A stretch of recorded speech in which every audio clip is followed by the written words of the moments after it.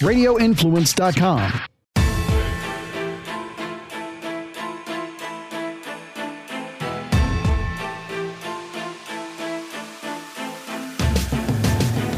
Good afternoon, everyone, and welcome to the Friday edition of the Dark to Light podcast with Frankly Val on the drums and Beans. You get to see my face now every time like you stutter with your introduction. Yeah. Because sometimes I'm like, yeah, I just don't know what to do. Do you laugh? Do you wait? What happens? We have a ton to talk about today, Frank. Ton to talk about. Hello to everybody in the chat. I guess, I wasn't going to start with this, but we will. Kirsten Cinema, Frank. Yeah, I heard she's an independent now. She's an independent. It's funny for so many reasons. Listen, they're 50-50 again now, right? So the Herschel Walker Warnock thing means absolutely nothing at this point in time. And if Manchin follows suit, then they don't have a majority anymore. So it's just kind of this little like, yeah, I know. She's been generally middle of the road. I can't say you know what I mean? She has.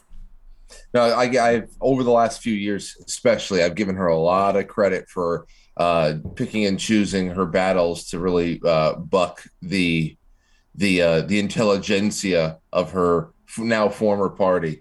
I had to give her credit, but it's about all I can give her, I guess. That's all. It's nothing like we should all be like championing and running around like there's some big, huge, massive shift going on. But it is a nice little to the left. I got to be honest, regardless of it's fun. I think it's fun. And I read she wrote an op-ed for AZ Central. I believe it's behind a paywall. I just archived it and found it. I'll put it in the show notes for everyone. And she's right. She's right for the most part, what she says. Basically, well, she's been at the end of the harassment spectrum of this year too. She's had the butt end of that too, like being harassed by Democrat protesters inside of a bathroom stall and all that. I mean, so once you start feeling that, I don't understand. The person I don't understand is Joe Manchin and West Virginia. I don't understand how West Virginia keeps giving him the job. I don't understand that at all. Well, listen, if he does the same thing, which I'd argue he's more centrist than she is, then good. I think we need a little more of that going on, first of all. Second of all, I knew when Cinema was running, we were all freaking out because how she dressed and her past, and everybody was like, who was this woman? She doesn't belong in the Senate, and we were like another squad member, and everybody lost it. And then the State of the Union address happened. Do you remember? She refused to follow suit with all the rest of them. And we were like, oh, that's interesting. Yeah. And standing when she was not supposed to. Mm-hmm. And wearing different colors than she was supposed to wear. It was just a little play. So she's now an independent. Good for you. Good for Arizona, I guess. I don't know. I'm not a constituent of hers, so I can't speak to her voting record for Arizonans. Maybe someone out there can, and that's fine. But that's some breaking news this morning. I just posted it on Truth Social and started laughing about it because it's funny to me. It's funny. We're going to start on this Senator Johnson vaccine event that he had the other day. Citizen Free Press has been kind enough to filter out a bunch of highlights from this on one page for us. Guys, if you aren't going over to Citizen Free Press every single day, multiple times a day, you're making a big mistake. It's the gospel of truthful information. It truly is. Do you like it, Frank? I only use it now. And I was still, like I told you, I was still going to Drudge Report for offbeat / paranormal weird stories about 3 or 4 weeks ago, and then that even started going away. Drudge Report is just an amalgamation for CBS and all weird stuff. But I mean, I just love this, just endless scrolls of information on Citizen Free Press. It goes on and on forever. Here's Drudge. We're looking at it right now. The top is Senate shakeup, Cinema quits Dems. And then they have the traffic listings on here. I just got to say, Citizen Free Press is right underneath BuzzFeed and above Politico in traffic last month. This traffic number they have here is by SimilarWeb.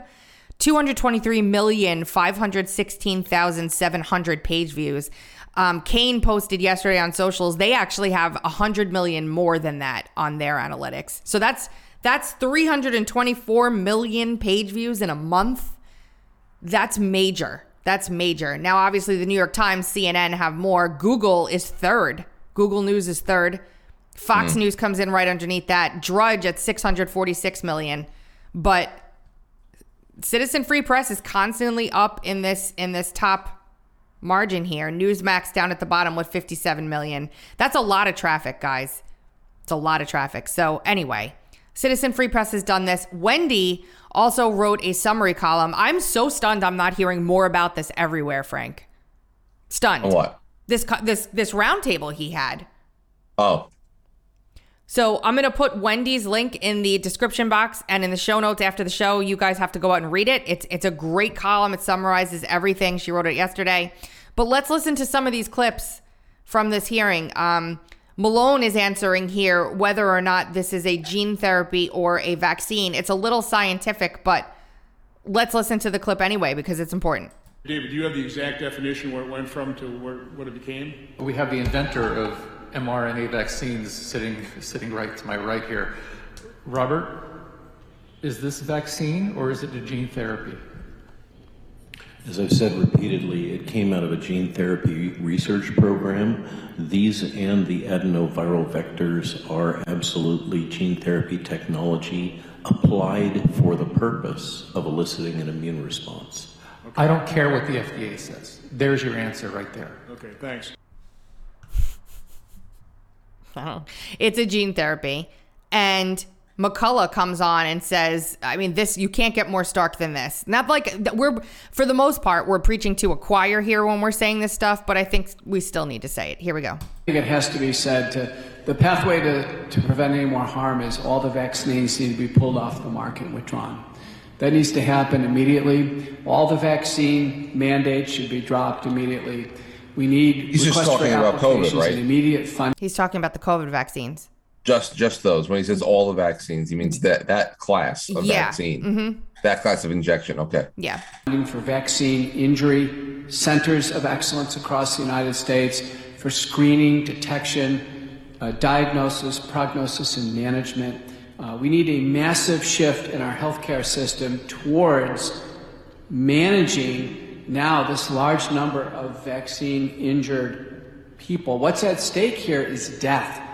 And the deaths that were reported by Mr. Dowd and others, the deaths on a more probable than not basis that are occurring in someone who've taken a vaccine are due to the vaccine, and the autopsy studies show it. It's alarming. To save American lives now, these vaccines need to be pulled off the market.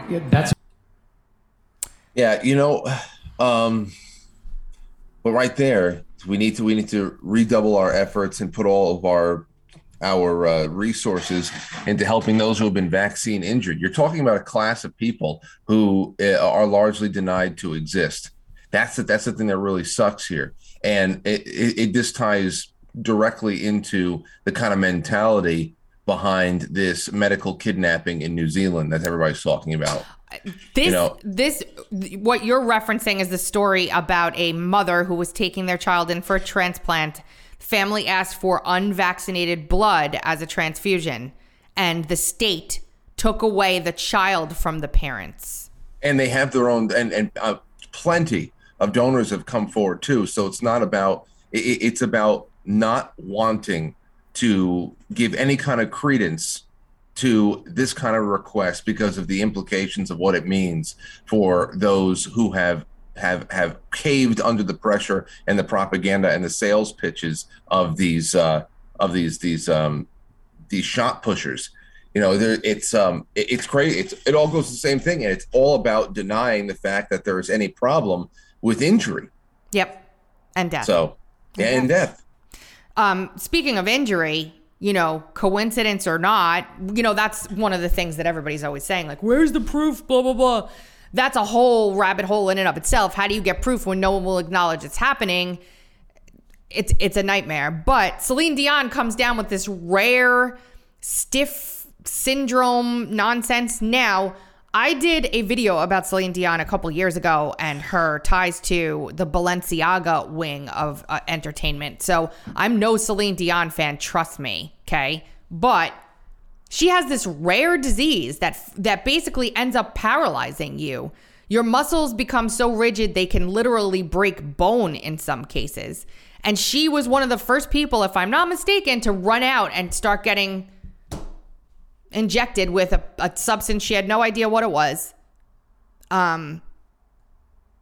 They had one former FDA employee come out here. It's Dr. David Gortler. He's the former senior advisor to the FDA commissioner, and he spoke yesterday. I'm disheartened to see what's going on with these vaccines or gene therapy, as I constantly go back and forth labeling one or the other. But even more upsetting is that I can't believe that the FDA, where I've worked as a career medical officer, that I'm the only person who's, out of the 20,000 employees or so at the FDA, of physicians, pharmacists, nurses, public health officials, that's here speaking out about this. I don't understand. These people took oaths, and I don't understand why other people aren't speaking out. Great question. Great question. Months ago, I wrote a column saying the time for silence is over. If you are a health professional and you know what's happening, because you can't not at this point, there's no excuse. You okay? Okay. Too much injury, too much death, too much adverse event, too much, nonsense. You are in a position where your people's family will trust you over their significant other, their mom, their dad, their brother, their sister, their friend, their nephew, their whoever. And if you're not saying something about this at this point, you're complicit in their harm. 100%. If you are a healthcare official who is not saying something about this at this point, you are complicit. I have no qualms in that whatsoever. I don't want to lose my job, or I'm afraid, or whatever is only going to last for so long before you're complicit.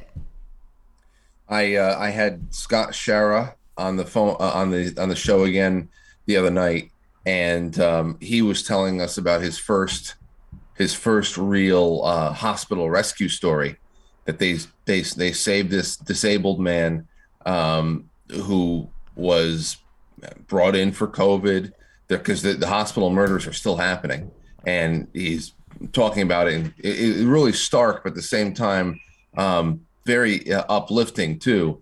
And they saved this one guy, and as they were removing him from the hospital, they signed all their forms. They're taking him out of there. They had treated him in hospital themselves, bringing him back, because they had already given him we're talking about a man, I forgot what condition he had. He only weighed 40 pounds. Wow. We're talking about a very disfigured, disabled man, but a man who wanted to live, who was cognitive, conscious of everything, and was afraid that they were trying to kill him. They had already given him 3 doses of the remdesivir. So they went on in there, and as the story is incredible, I can't nutshell it, but as they're trying to get him out, when they're leaving the hospital, he asked the nurse, the Filipino nurse, how, and not even in a judgmental kind of a way, because Scott is he's very godly kind of guy. He fears God, loves people, and just wants to help. And he certainly just asked her, why would you do this? You know that this is hurting people. Why would you give them these injections, and why are you doing this? And she pretty much said, in a kind of beaten dog kind of a way, that she has a visa, a green card, and she's trying to stay here in this country. And if she loses this job, she loses everything. She has to do as she's told. It's like they know there's more and more, aside from the psychopaths and the true believers. There's a more and more of a group of people who understand that what they've been doing since the beginning has been harming, not helping, and that the more they go on, it has to be a real terrible struggle of conscience. And I guess that's the fight that they got to fight, but it sucks to hear about. It brings me to Paul Marik, Dr. Paul Marik here, who was an esteemed, and still is, an esteemed expert in his field. Was the head of I'm going to get it wrong, but he was the head of the ICU, for lack of a better explanation. And they fired him because he refused to follow the CDC's rigorous treatment protocol, which include drugs like remdesivir that kill people, and wanted instead to be able to use vitamin C and natural, vitamin supplementation and ivermectin and hydroxychloroquine to treat his critically ill COVID patients in the ICU. When he treated them in the ICU, they saw improvement every time. He only lost 1 or 2, I believe, of all the patients that he was treating with this treatment plan. And because the CDC didn't, quote, recommend those treatments, the hospital refused to let him continue, and they fired him. So I'm trying to remember if he quit or they fired him. I think they fired him, but something for some reason is jogging at me. But let's listen to Dr. Marik, because he's been on the front lines of all this for a very long time with Dr. Pierre Kory and FLCCC. And they're now shifting focus a little bit to treating those who've been vaccine injured, which is a huge deal for so many people, because these are a bunch of physicians who really, really know their stuff. But esteemed people walking away from their careers that they worked their entire lives to build up. And I just don't have any, I'm having a hard time finding sympathy for folks who are in this industry and know what's happening and aren't doing anything about it. It's hard for me. And that might be a little too unempathetic for individual situations, I guess. But bigger picture wise, it's terrible. Here, let's listen to Dr. Marik. In my hospital, I was banned or discouraged from using off-label drugs which we use every day, methylprednisolone, vitamin C. My hospital would not allow me to use vitamin C. We're talking about basic, safe drugs. And it's an outrage. What they wanted me to use was remdesivir. Where remdesivir, we know, and this is not controversial, we know according to the WHO, remdesivir increases your risk of kidney failure 20-fold. Remdesivir will increase your risk of developing renal failure 20-fold. It increases your risk of dying by about 4%. It has no place in medicine, yet the federal government will give hospitals a 20% bonus on the entire hospital bill if you prescribe this toxic medication. So you can see how the hospitals and the healthcare systems are now subservient to industry rather than doing what's best for their patients.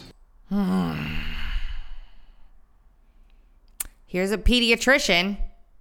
So a few months ago, I looked at the package insert. I pulled it from the box of mRNA product.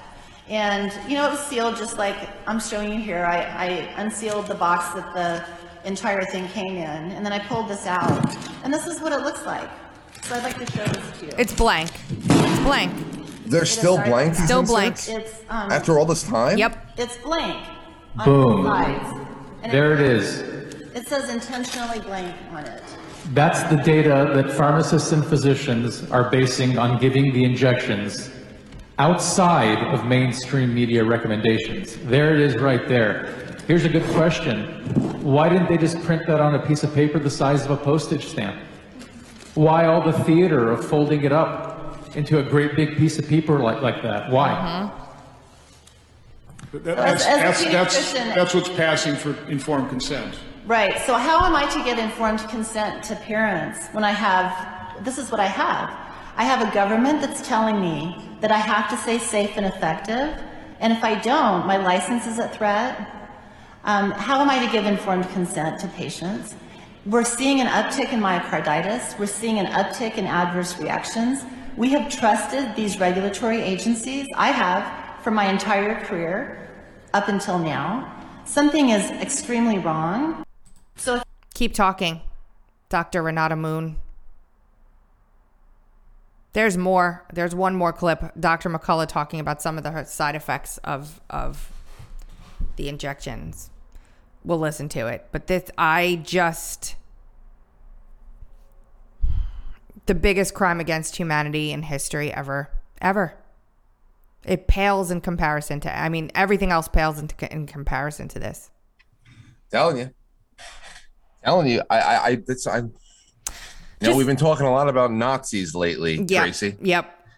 And I love when people get, how dare you talk about Nazi Germany with any kind of objectivity? Don't you know that crimes against humanity were committed there? It's like, do you know where we live?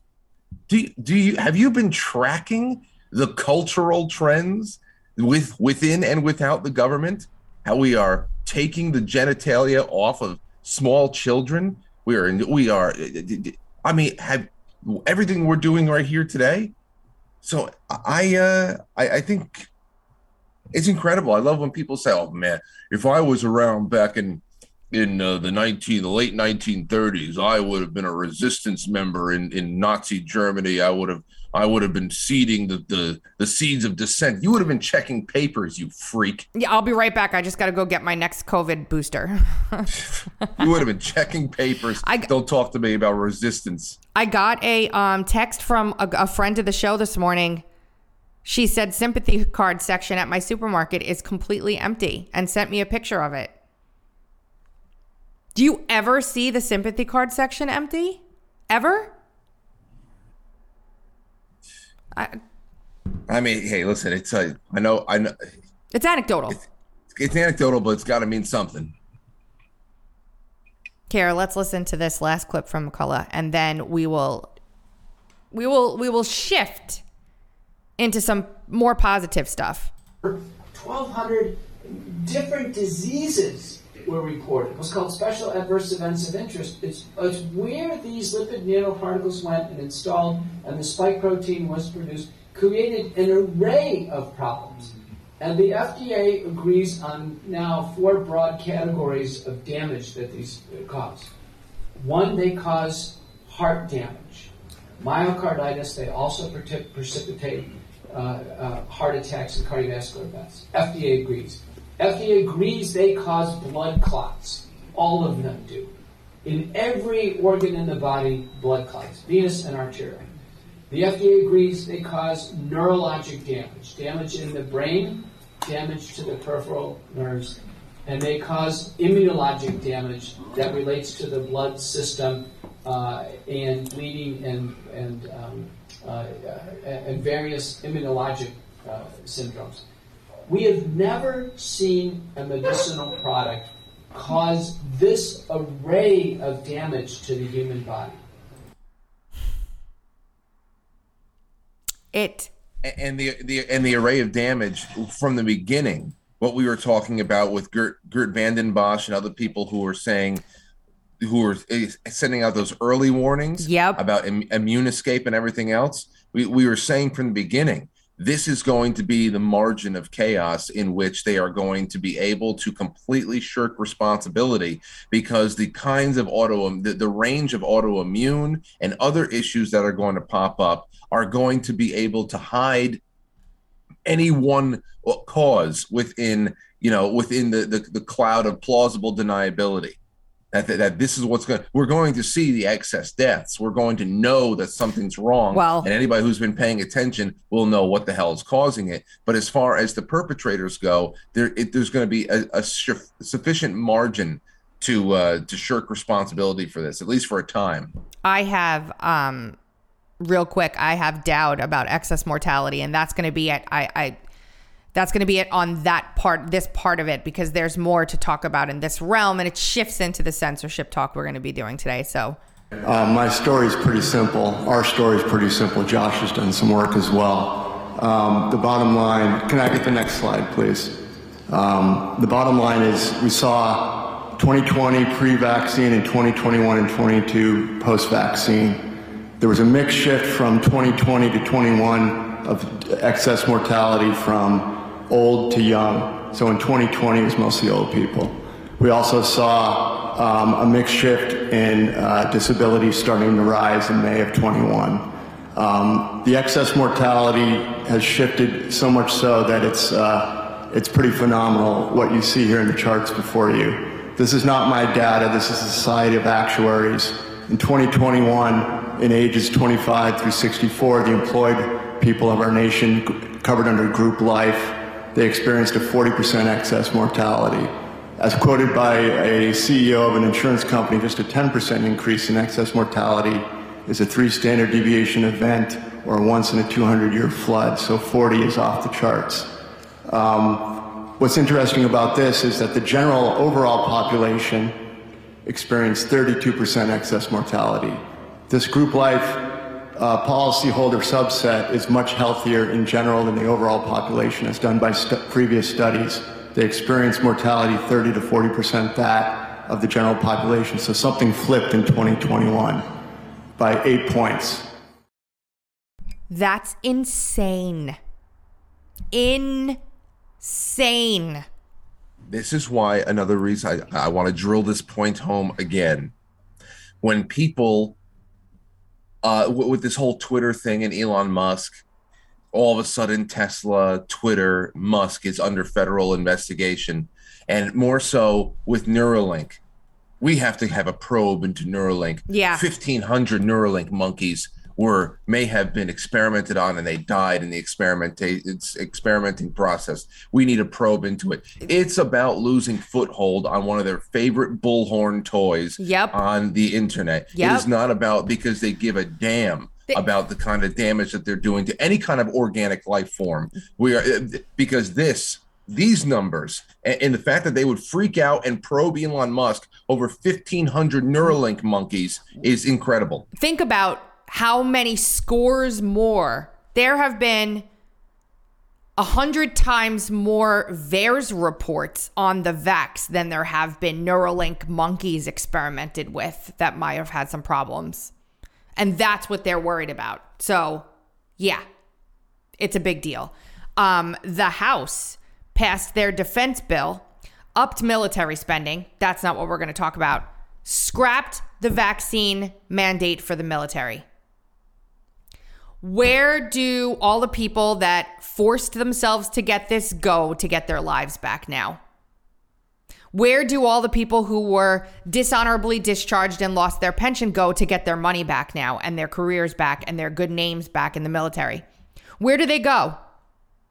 And for the holdouts, God bless you, because without you, this never would have happened. Unbelievable. I'm happy, but unbelievable. It's way too late. And they're still, Mr. whatever his name is, walking around with his 70 masks on and the plastic screen in front of his face, 3 times infected, 4 times vaccinated. Screw you people. Screw all of you. How's that? How do you like it? Anyway. And this is who the New Zealand government is trying to protect the feelings of when they go and they kidnap a baby, instead of allowing a parent a reasonable request of taking whatever blood donors they choose for a vital heart surgery. That is better. That is better than allowing any kind of validation for the conspiracy theorists who have smelled this scam since the beginning. I'm surprised. Yeah. Go ahead. No, I'm surprised that they even were letting that child have the operation without being vaccinated. That's something else. Because we've seen that happening all over the country.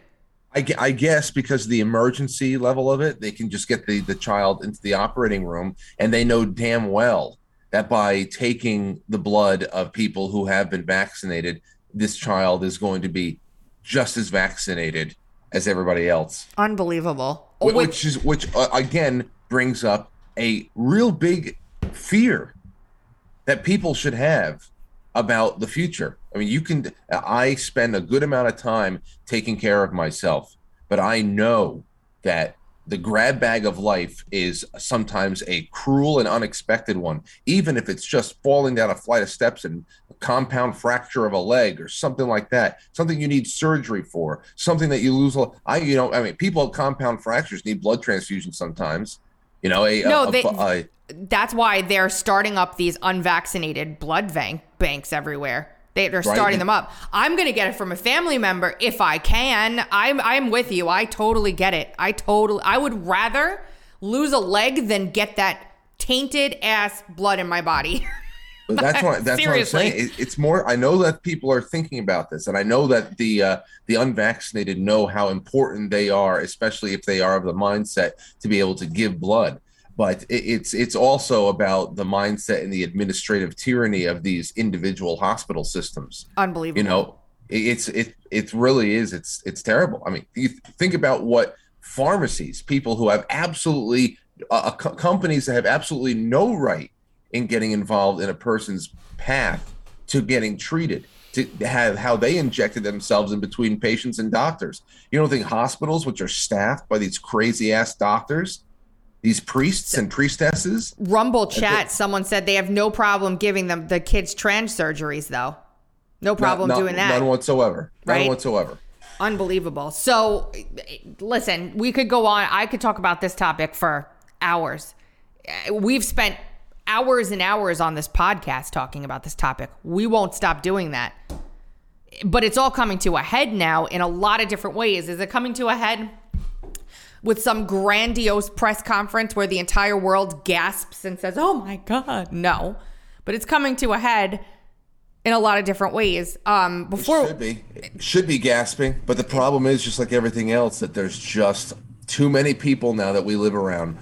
There's nothing. It's the Sam Harris mentality. There is no pile of bodies big enough to get them to care at this point. Which blows my mind, because how many people have lost family, friends, young children? That hockey player the other day who died of a heart attack at 12 years old, and they tried to blame it on RSV or the flu.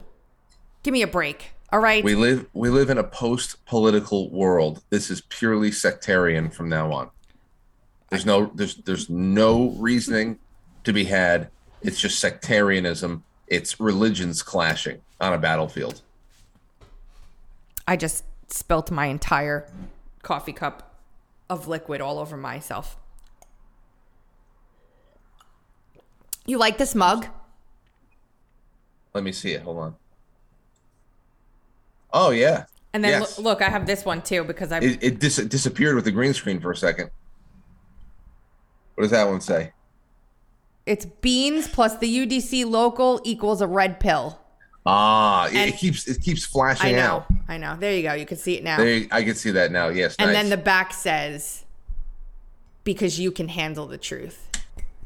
Uncovered. I'm surprised that you have not tried to find somebody, a coffee roaster out there, to develop your own coffee bean.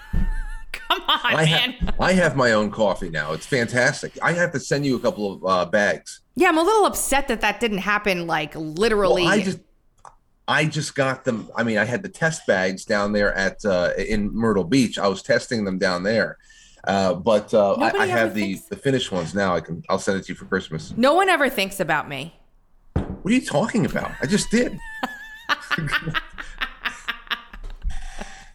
Okay. Steve Friend, whistleblower from the FBI that we interviewed, is a brilliant writer. And not only is he a brilliant writer, he is really, really snarky and witty. I mean, really snarky and witty. He wrote a column for Uncover DC. He wrote an op-ed for us about interrogating COVID after 1,000 days. And one of the things that he said in here just had me on the floor. Our medical experts' suggestions about lockdowns, masks, distancing, vaccination, etc. were tantamount to a desert island tribal medicine man wearing a jaguar skull and animal loincloth, recommending a necklace of garlic to ward off evil spirits capable of transmitting the bubonic plague. This is not hyperbole. My own physician told me the best way to counter the Delta variant was hot and cold showers in rapid succession. I suppose the Walgreens across the street was fresh out of leeches. Wait. There's so much funny stuff in there, but it gets. Was the hot and cold showers for real? Yes. You got to read this whole thing. You got to read it. It's really good. Frank, this might even be a good one for your show to read on your show, because it is so full of wit and this is the kind of guy I want to stay at the FBI. I don't want this person leaving. Like, just a great piece. Well, text me the link. I will. That was funny. That one excerpt was funny. It's look, he says here, I have some questions. Sunday marks 1,000 days since President Trump announced 15 days to flatten the curve on March 16th. At the time, the world faced the prospect of a global pandemic, the likes of which modern nations had not encountered in nearly a century. The intervening days, months, and years introduced everyone to terms like social distancing, immunocompromised, gain of function, quarantine, and variant. We were bombarded with recommendations to stay home, stay safe, buoyed to keep faith in our healthcare heroes, and reminded that we are all in this together during these unprecedented times. Barf, shaking my head, delete your account. It's great. It's just barf, SMH, delete your account. I love that. I'm sorry. It's just really good. It reminds me of one of my favorite memes that I don't use often enough. It's this meme. It's this old Freddie Mercury solo album cover where he's just kind of looking at the camera, but somebody superimposed somebody holding a gun like this.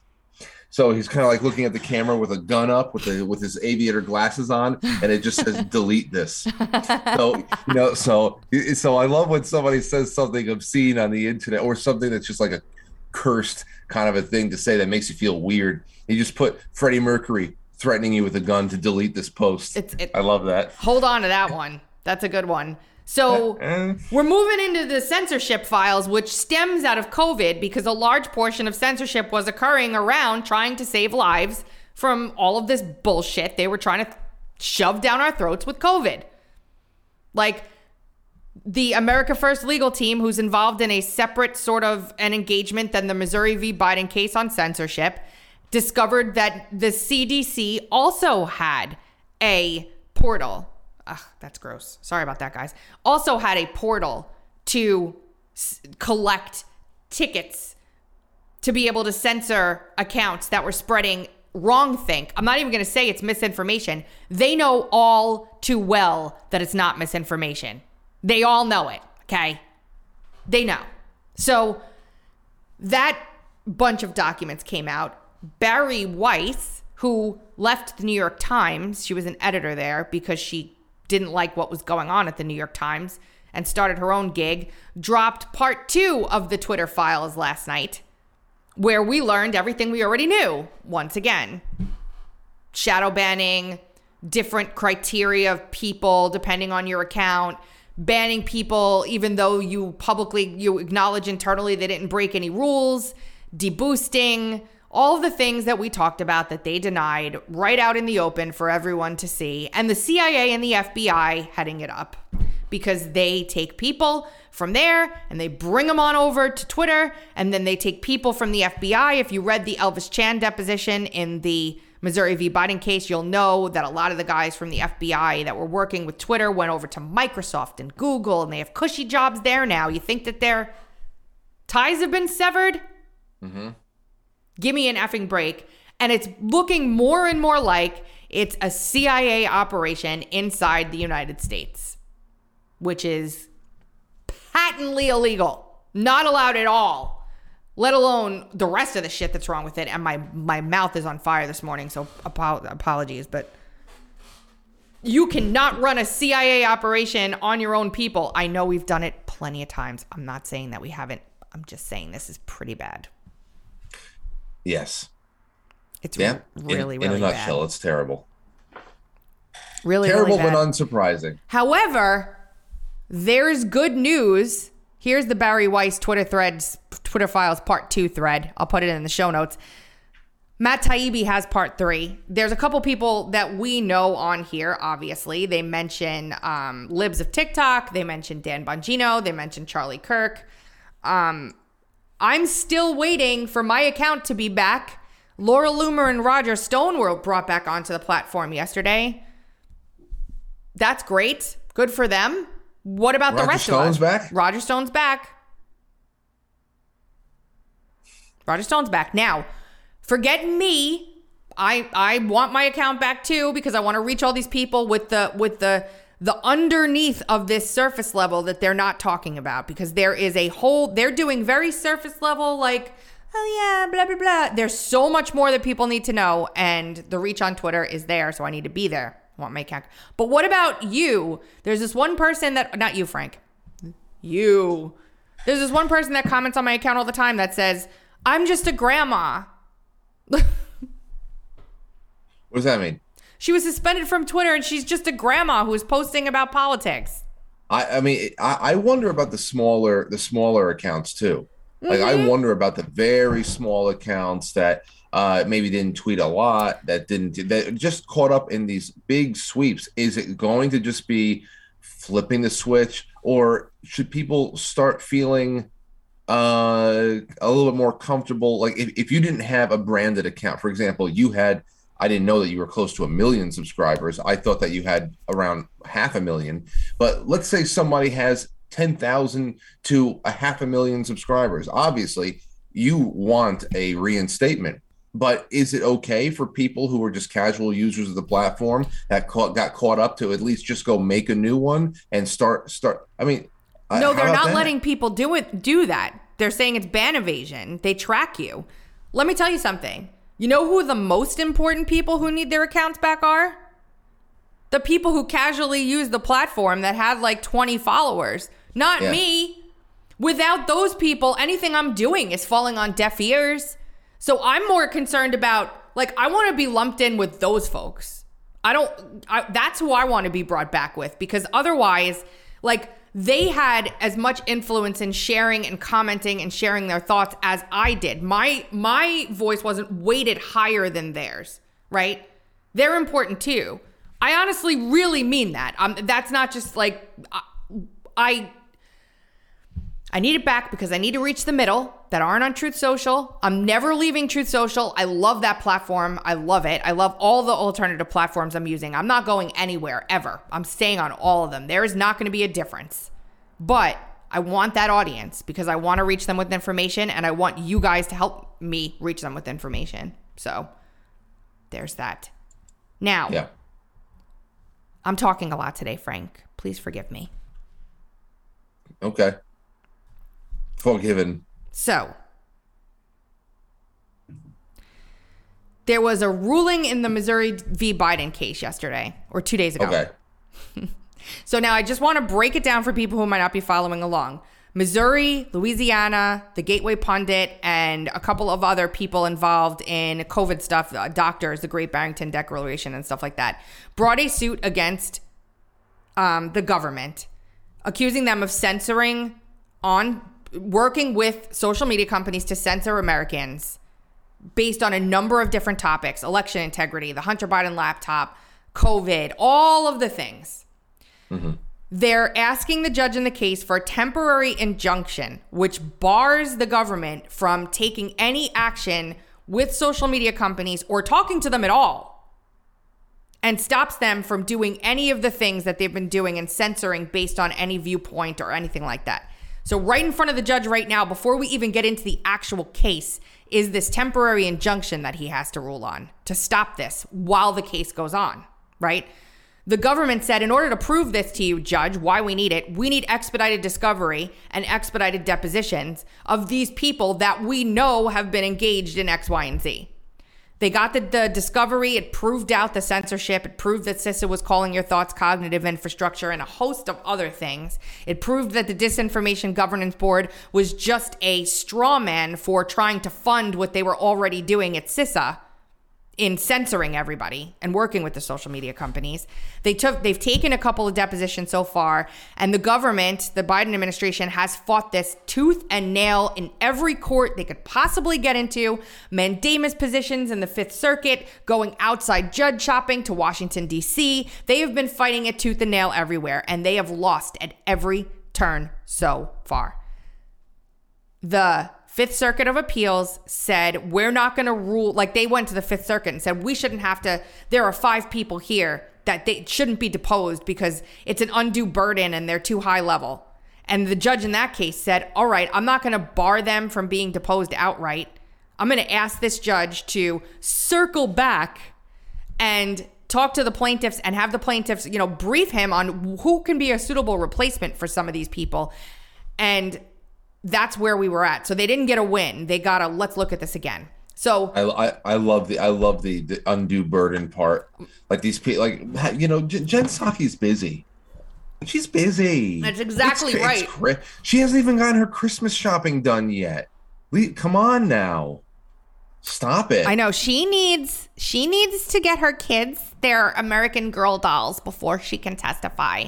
Didn't even do her Christmas shopping. Come on. So Jen Psaki in particular, who is no longer part of the government, Frank, but was very integral in talking about how they were going to punish social media companies who didn't go along with their censorship dictates by saying, oh, we're going to punish you with antitrust, or, oh, we're going to punish you with Section 230, like blatantly saying it when the Missouri tried to get more information about this from the White House press office. They were like, oh, well, she's not here anymore, so we don't know. We have no information for you whatsoever. So they were like, all right, well then we need her because clearly she got it from someone. She said it. Yeah. So they said we need to depose Jen Psaki, even though she's a non-party to this case. She's no longer a party to the case because she's not in office anymore, but she's huge to the lawsuit. The Biden administration says we have nothing we can give you to give you any more information about this whatsoever. There doesn't exist anything. Bullshit. Excuse my New York. BS. So Jen Psaki goes to D.C., petitions a judge there. Jeannie Rhee, who is one of the fixers for the Obama administration, Mueller special counsel attorney, all kinds of different things with Rhee, is defending Psaki. Government attorneys are in there defending Psaki. Judge in Virginia says, no, screw you. I'm not ruling on this. I'm sending this back to Virginia, back to Louisiana where it belongs. And if I do rule on it, I'm ruling against you. So you probably don't want me to do that. Sends it back. And now yesterday, everybody submits their things about who potential substitutions could be. And I'm going to tell you, the substitutions for the heads of departments are not any better for the government than the heads of the departments were. So to me, it's really a non-issue because the judge says in this order, for all you guys that are suitable replacements, if you don't give up the goods, guess what? Department heads are coming in right behind you. So you better not try to hide discovery or push anything under the rug or not give the answers that we're asking. Because if you do, we have the judges telling them we're bringing in the other people. You're not getting around any of this. Yesterday, the judge ruled on all this. Jen Psaki has to sit for a deposition. There's no ifs, ands, or about it. She's not going to be able to get around it. Judge did exactly what the upper court wanted him to do in regards to discovery and deposition of the other people. Rules on all of them. Yes, they have to be deposed. Yes, they have to be deposed. There's really no way to get around it at this point. The one thing I was worried about, which is the motion to dismiss in the case, the judge basically said in this order, one of the arguments in the motion to dismiss was the plaintiffs don't have standing to sue us. The standing argument, right? The same thing that everybody in election integrity lawsuits gets challenged with. Well, you don't have standing. Here's why. This long motion to dismiss just goes through pages of standing. And the judge in the case says, I basically already ruled that your standing argument is nonsense when I granted the temporary injunction discovery. So I'm not going to wait to rule on your motion to dismiss it first. They wanted to pause everything, have the judge rule on the motion to dismiss first, and then pick this all up. But it's just a stall tactic. This case is moving forward. I'm going to keep talking about it, and everybody's probably going to get bored eventually. I don't even know how you could get bored. This is... When does it come to a head? Like, when is this going to be? January 2023. January, he'll probably rule on the temporary injunction. It was filed in July. A temporary injunction is like, do this fast. It was filed in July, so January will probably end up being the hearing and stuff and the ruling on the temporary injunction, which I will be on. He's going to grant. He's already said that they've proven their case in just the limited discovery that they've produced so far. In this order yesterday, he goes so far as to say, hey guys, listen, this discovery is not going to be all the discovery there is in the case. If the case moves forward past the motion to dismiss, there'll be a lot more discovery. So don't think that you're getting out of this with just these small group of people. This is a landmark case, landmark. And no court has wanted to step in or step on any of it. They've failed at everything so far. I mean, failed miserably every turn. I've never seen anything like it before in modern history. Usually the government appeals to the Fifth Circuit and the Fifth Circuit's like, okay, daddy government, yes. Not happening. Different this time. Yeah. Okay. Yeah. It's amazing. Yeah, no, it is. It is. And these depositions, they're not going to be public though, right? We're not going No, they are. Watch. Okay. They're already public. They're not allowed to release the video yet. That's what I want. That's what I was asking about, video. The transcripts are out. Elvis Chan, the FBI agent, and Anthony Fauci have both been deposed. Their transcripts have been released. They're linked in the column that I did yesterday. Along with, if you guys are behind on this and you want a refresher, there's 3 columns in there that I did that are straightforward, easy to read, straight through. That'll catch you up to speed. Don't fall behind on this case. Everybody talks about this whole Brunson thing. It's columns that pittance, not happening. This, yes. Brunson is in the same place that every single other case that is filed at the Supreme Court docket for a writ of certiorari is. It has not done anything special. There's nothing special about it. January 6th is going to come. It's going to go in front of the justices. They're going to say, we can't even grant this relief if we wanted to. I will eat my hat if that case is heard by the Supreme Court. This is the case that you should be focusing on. And I never say that. I never say, don't look over there, look over. This case, this one.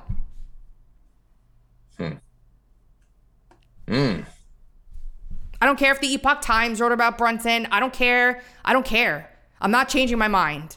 I am where I am. Nothing's changing my mind. I know exactly where it is. I know the process and procedure. I know the history. I know the statistics. It's just my opinion on it. Not changing my mind. So there's that. Coming next year. In a couple of weeks. Next year's in a couple of weeks. Next year is a couple weeks away. Are you going to zoom in for the New Year's Eve extravaganza again, like last year? Oh. Well, I don't know. We'll see. Got to see what my plans are, and if we're hosting again like we did last year, I'd be able to call up and say, hey, what's up? For sure. Yeah, we had nice. Some of the people from the Dark to Light extravaganza over the summer came to my New Year's Eve shindig last year, and we brought Frank in via Zoom from outside, because in South Carolina, you can be outside on New Year's Eve in a tank top. Oh, in a tank top, yeah. Well, yeah. But we were outside. I was outside when we called you. I was me and a few people were sitting around our fire pit having a discussion. So we were outside too. I hope that it's another New Year's Eve like that. It could be a blustery, icy one, and then it doesn't matter what kind of fire you have. It's just not comfortable. As long as it's still, I love cold nights. As long as it's still, it's almost like you're just living inside of an ice pack, and you can just feel the head to toe inflammation just being treated. It's a wonderful. I like it too. I like that too, to be honest. Stimulate your vagus nerve. Just breathe it deep. Get it on down into your stomach. It's good stuff. Some of the what's it called? People, the drinking patriots, brought their children. They have a very, very large family. They brought all their kids, and Christine brought her kids, and a bunch of other people brought their kids, and everybody was in the pool swimming on New Year's Eve and New Year's Day. They're swimming away in the pool. All right, real quick before we end today, because we're almost done. Did you see this? Just to remind everyone, my account is permanently suspended. Did you see the Project Veritas release from this school in Chicago that you have to pay $40,000 a year to send your kid to, that's passing around butt plugs and dildos to 14-year-old girls in the class? I did, yes. Is this the same place where the parents and staff of the school actually has come to support the administrator in question? Yes. We stand by him and the butt plugs. I mean, he looks like he should be a movie character. Hold on, I'm going to play it real quick. When Joe Bruno is being confronted by James O'Keefe outside of his school, he's a very strange man. It's just very weird. Here we go. Joe Bruno. Yes. Hi there. James O'Keefe with Project Look at how he Veritas. stands. He stands so strange. If you can see it, I don't know if you can. He stands. I am. So I watched the whole thing. It is very weird. It's terrible. He looks like he is no doubt in my mind a video game NPC. Yes. Yeah, he looks like. Gigi said he looks like Borat. Exactly. Yeah, he looks like somebody that you're in an RPG game you go to get a side quest from.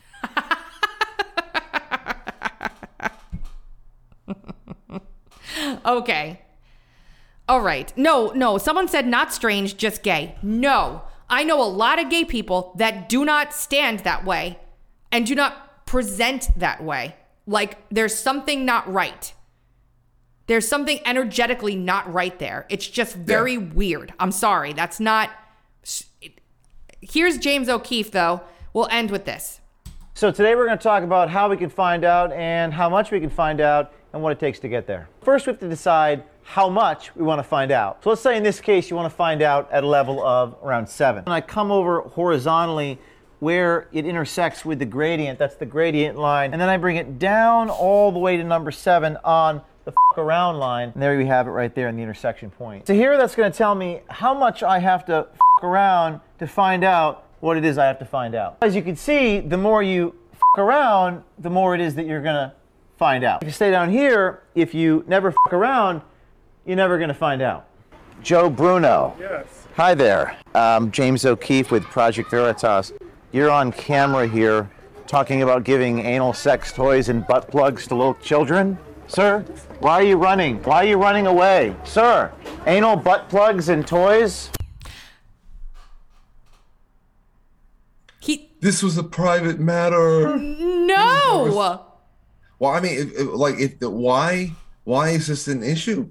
Why is this? You would think that he'd be able to stand there and talk about it proudly. Why this is supposedly nothing wrong with it, right? Right, and why he's running? Yes, and this is the same argument you make with Libs of TikTok, who does nothing but take their own literal clips, unedited from other platforms, and showcase them on Twitter for people. If what you're doing is so great, like if someone took my podcast or our podcast and put it out somewhere else and said, look at what these people are doing, I'd be like, damn freaking right. Well, I mean, if they took a 5-second clip, a 5-second soundbite and mischaracterized it, then of course, then you have to be able to. But this is, but like you said, you're taking whole cloth with full context and just syndicating it. It's like they call foul. You know? It's like when people are like, she's an anti-vaxxer. I'm like, hell yes. I am an anti-vaxxer. And someone's going to clip this out now. I am. I'm happy. Happy to say it. Don't mind. Sorry. Not sorry. Not sorry. She shouldn't be. How can you trust somebody who's an anti-vaxxer? Then don't trust me, you freak. That's the best part. I never ask people to trust me. I just show them the information they need to make the decision on their own. Anyway. That's it. We're done. We're done for today. I gotta go change my butt plug. I was waiting for it. I gotta get the day started. Well, make sure you don't use spit and you use lube, Frank, like they say in the Project Veritas video. I saw. I know. Seriously. Terrible. Gosh. You have I hear the guys in no, never mind. No, never what mind. say it. I was gonna say I hear the guys in prison use mayonnaise. Oh no. That's what I hear. How do you know, Frank? I've never been to prison. I just hear things. I told you didn't want me to say it. I was about to hold myself back. I was holding it by. Okay. Let's just say, if this show went the way we joke around in private, we'd have a completely different audience. I know. You got to ease people into this stuff. All right. You have been listening to the Friday edition of the Dark to Light podcast with Frankie Val on the drums and Beans. You can hear us every Monday, Wednesday, and Monday. What's the matter? A comment, somebody. Oh, was that what Brian's comment? Subvet? Who? Frank doesn't need lube? Yeah. Just jam it in. You're like a real man. When do you do that over again, okay? Because I think I'm going to give Jason the opportunity to chop that part out, just in case he doesn't want What, like the last 5 minutes? Yeah.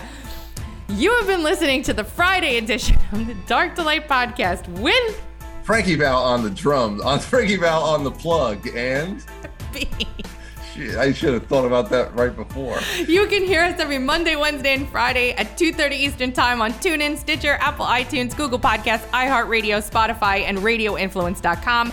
Also, if you're up bright and early in the morning, you can hear us on Rumble and Getter, broadcasting live at 8:30 a.m. We will be back here on Monday. Later.